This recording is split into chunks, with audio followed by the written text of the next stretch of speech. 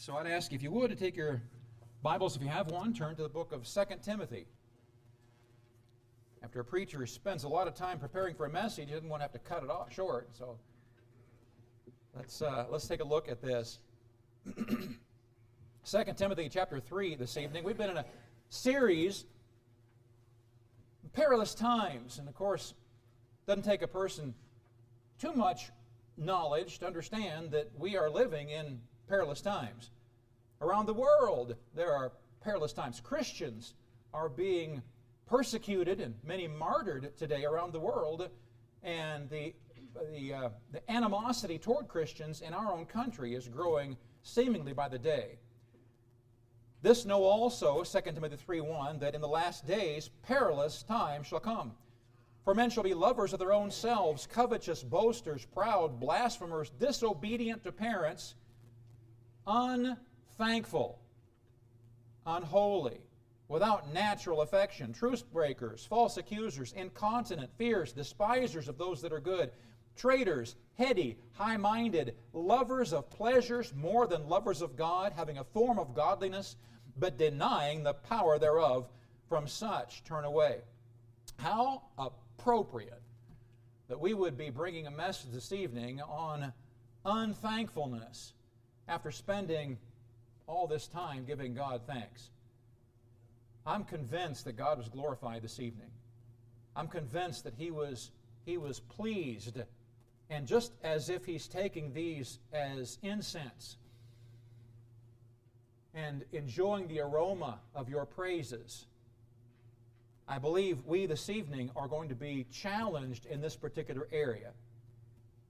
Today, he said, what is going to characterize the world in the last days is unthankfulness. Let's ask God to meet with us. Dear Lord, thank you for this time. Thank you for the sweet time of praising, and I do trust that you were glorified in it. I thank you for doing a work in our folks' hearts and lives, leading them to a place where they have a desire to praise you, and I pray that you'll meet with us this evening, for we love you in Jesus' name. Amen. Unthankful, well, it means thankless, ungrateful. It's from a word meaning to be unkind, actually. To be unkind. Now, this specific word, the original word translated unthankful here, is only used twice in the New Testament. Here and in Luke 6:35. It's interesting the list in which unthankfulness is mentioned in. It's a perilous times list. Covetous, boasters, proud, blasphemers, unthankful. The fact that unthankful is listed next after disobedient to parents may suggest that ingratitude begins in the home. There's some examples of unthankfulness. In Romans chapter 1, beginning in verse 18, for the wrath of God is revealed from heaven against all ungodliness and unrighteousness of men, who hold the truth in unrighteousness. Verse 21, because that when they knew God, they glorified Him not as God, neither were thankful. They're not thankful. He said the world, apart from Christ, is a degenerate world, and they're not thankful. They became vain in their imaginations. Their foolish heart was darkened. Philip, king of Macedonia, is said to have caused a soldier of his that had offered unkindness to one that had kindly entertained him to be branded in the forehead with these two words, hospes ingratus, meaning ungrateful guest. I believe that God is interested in us learning to be grateful. There are some examples of this in the Old Testament. In Leviticus 23, beginning at verse 33, and the Lord spake unto Moses, saying, and then drop down to verse 39, also in the 15th day of the 7th month, when ye have gathered the fruit of the land, ye shall keep a feast unto the Lord 7 days. A 7-day party. On the first day shall be a Sabbath. On the 8th day shall be a Sabbath. And ye shall take you on the first day of the boughs of goodly trees, branches of palm trees, and the boughs of thick trees, and willows of the brook, ye shall rejoice before the Lord your God 7 days. And ye shall keep it a feast unto the Lord 7 days in the year. It shall be a statute forever in your generations. Ye shall celebrate it in the 7th month. Notice, ye shall dwell in booths, B-O-O-T-H-S. Booths, 7 days. All that are Israelites, born, shall dwell in booths, that your generations may know that I made the children of Israel to dwell in booths, when I brought them out of the land of Egypt. I am the Lord your God. And Moses declared unto the children of Israel the feasts of the Lord. So here we have titled the Feast of Tabernacles, sometimes called the Feast of Booths. That God commanded His children every year to go and to build these little lean-tos, these little huts, and to live in these huts for a week. You're thinking, well, yeah, but we've got these nice homes. We've got a nice pool out back. We've got a refrigerator and air conditioner. You want us to go out there and live outside in this hut for 7 days? I do. Because I don't want you to forget where you came from. I want you to be grateful for what you have. You know, the honest simple truth is, when the power goes out at home in the summertime, and it's hot outside, and that heat does not remain outside, it begins to seep inside, and you start getting really hot. All of a sudden, you become really thankful for the air conditioning. We walked in this afternoon before choir practice and opened the door. Whoa, that's so comfortable. Praise God for air conditioning. The Feast of Tabernacles was an 8-day feast during which special offerings were given at the tabernacle. I said that each family was to construct a booth, a rough hut, out of branches and palms to live in for the duration of the week. It was to be a time remembering their pilgrimage from Egypt. And it was a time to stir the gratitude of God's people for His many blessings. These booths were to be reminders. One commentator writes, the festival was to remind the Israelites of the pilgrimage in the wilderness. Their setting in Canaan was not to blot out the memory of their previous pilgrimage and how they dwelt with God in tents. The same danger threatens God's children still. This world gets so settled and homelike that we forget the pilgrimage which life is meant of God to be. We need the exhortation of Peter, dearly beloved, I beseech you as strangers and pilgrims, abstain from fleshly lusts, which war against the soul. We talked about that this morning. You and I, we are pilgrims and strangers. We're traveling through this land, and it's so easy to get comfortable in our nice homes, our nice cars, our nice jobs, and to forget that we're just passing through during this time. So these booths were a way that God in the Old Testament encourages folks to remember to be thankful. Also, He commanded what He called thank offerings.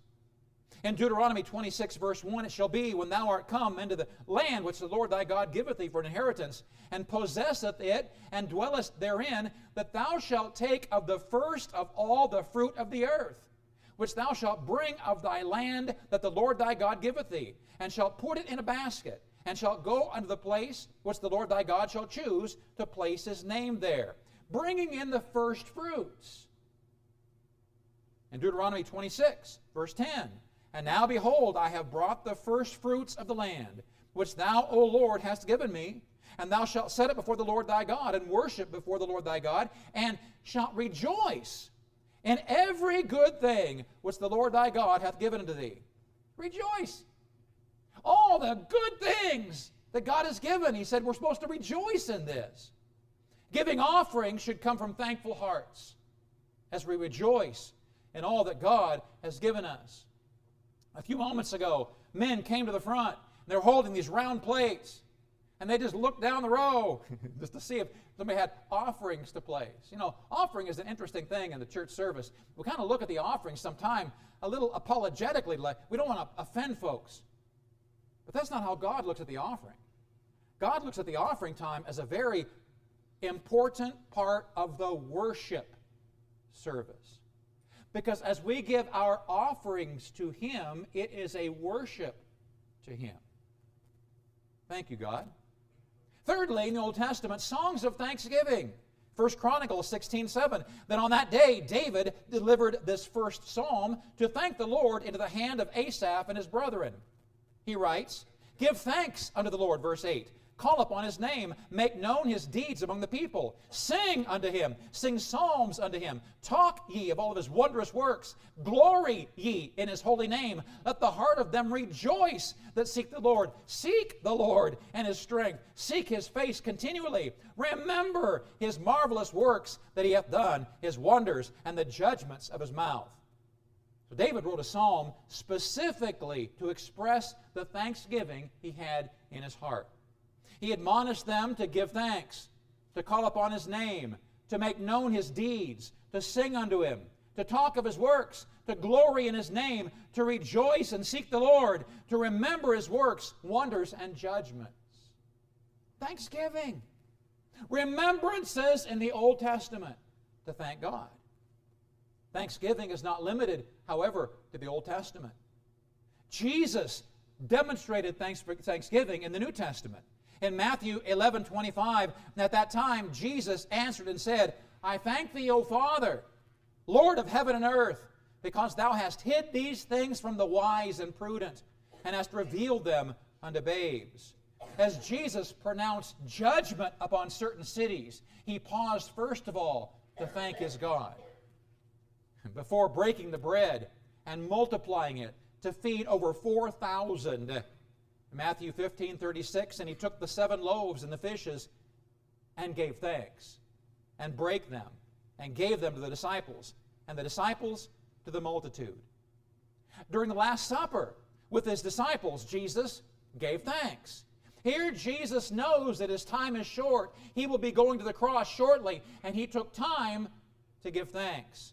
Matthew 26:27, He took the cup and gave thanks, and gave it to them, saying, "Drink ye all of that." Standing at the tomb of Lazarus, before raising him back to life, Jesus gave thanks. In John 11:41, "And they took away the stone from the place where the dead was laid, and Jesus lifted up His eyes and said, Father, I thank Thee that Thou hast heard me." Thankfulness is an outworking, interestingly, of love. As I thank others, I'm demonstrating love to them. Colossians 3:14, "And above all these things put on charity, love, which is the bond of perfectness, and let the peace of God rule in your hearts, to the which also ye are called in one body, and be thankful. Let the word of Christ dwell in you richly in all wisdom, teaching and admonishing one another in psalms and hymns and spiritual songs, singing with grace in your hearts to the Lord. Be ye thankful." Put on charity, love, and be thankful. See how they're tied together? Put on love. Let love flow through you, and as it does, it will come out with thanksgiving. What about when gratitude doesn't work? Apparently it doesn't. I read a testimony of an individual for whom gratitude did not work. They write, "Gratitude lists didn't help me one bit." A gratitude list, I've been told, it's really important once in a while to take time and just think about all the things we have to thank God for. Write them down. All the things, all the blessings we have, and write it down. That's such a good exercise. But this person says, gratitude lists did not help me one bit. Writing them was a practice that drove me deeper into shame and self-loathing when I was already in a very dark place. Gratitude lists imply that those of us who are in pain are choosing misery and just aren't working hard enough, and that if we just think happy thoughts, we'll float up above our problems like the kids in Peter Pan. My ingratitude lists helped me grieve the things that I'd lost, missed out on, been cheated out of, and all the times life had kicked me straight in the heart. I learned that stuffing down anger and sadness with a stack of gratitude lists doesn't make them go away. Writing down the things that made me miserable and furious didn't make them go away either, but it helped me focus on the things in life that I wanted to change because they caused me suffering over and over again. My ingratitude lists gave me direction, focus, and helped me move away from the shame and toward acceptance and action. Oh, my heart still hurts, but I don't scream at myself for being selfish, for being sad anymore. I thought about that. Sat back and thought about this poor individual for whom gratitude lists did not work. And I asked myself, why didn't it work for her or him? Why didn't it work?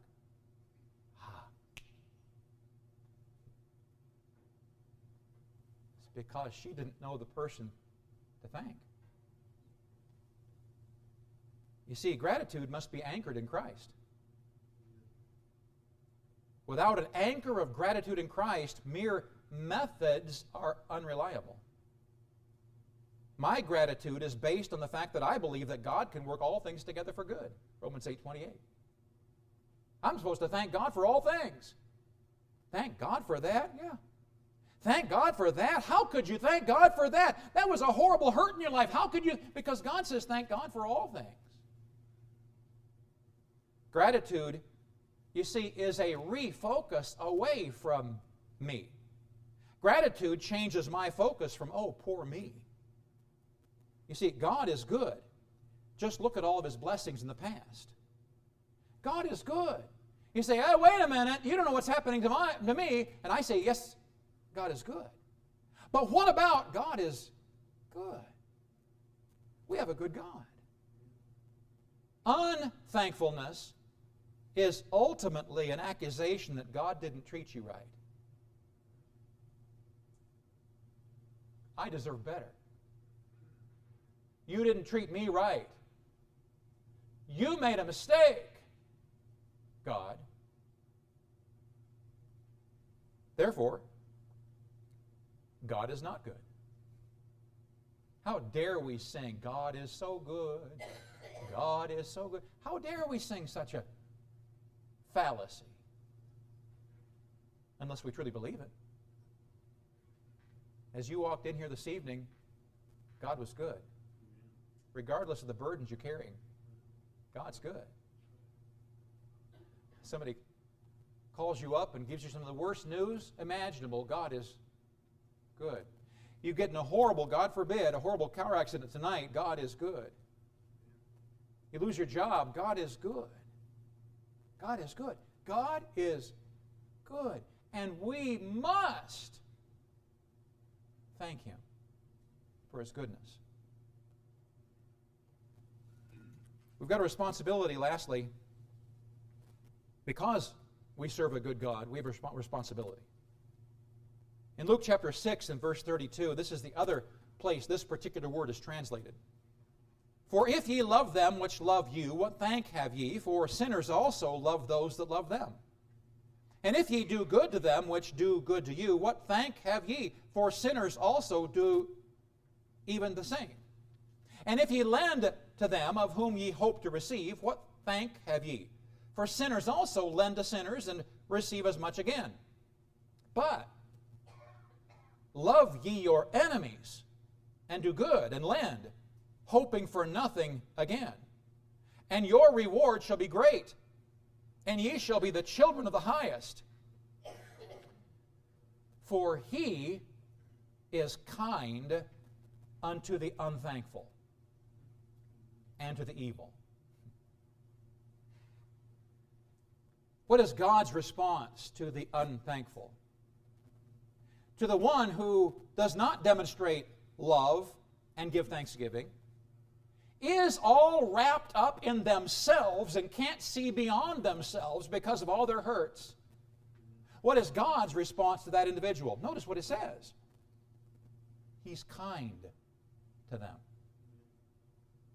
Jesus demonstrated kindness even to the unthankful. So we are commanded to be thankful. Unthankfulness is unkind. It's a wicked sin. We, like Jesus, are to seek after the unthankful, lost in the world around us. I know it is so much easier to give a tract to someone who's kind, to someone who has a thanksgiving spirit, to someone who smiles at you. It's so much easier to give them a tract. So Walmart, we had trouble checking out. I'm sure none of you ever have trouble checking out. And that checkout system is rigged that every time we go, it messes up. Just us. Nobody else has troubles. It's just us. Something about us. And so this light goes on up there. So embarrassing. Light goes on. And nobody was coming, so I walked over to 3 guys that were employees. At least they had badges. And I said, we're having troubles. Could you help us? This real tall guy came over, and a young fella, and he walked us through it all. And I had a tract in my back pocket. I pulled it out and opened my container, and I pulled my thank you tract. And I said, after he helped us out, he said, I just want to, he had been very kind, very kind to us, and smiling. And I gave the tract, and you could see when I gave him the tract, his demeanor fell. Immediately, his demeanor fell. Like, are you serious? Are you serious? Now, before I had a chance to hear his response, I left.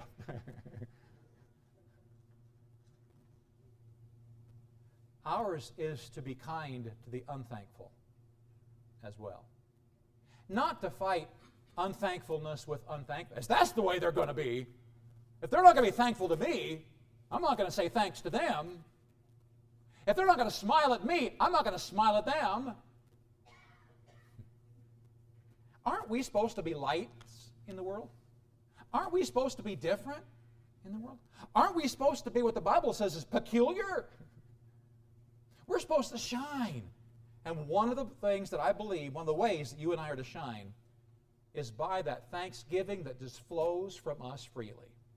So tonight, let me remind you that one of the characteristics of a wicked, perilous time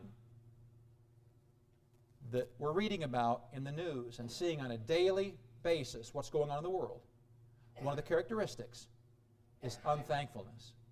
Let's make sure that's not named among us. Let's pray. Thank you, dear Lord. Thank you. Thank you, thank you, thank you. Thank you for this sweet time tonight. Thank you for the time we've had of sharing praises. And my heart is rejoicing.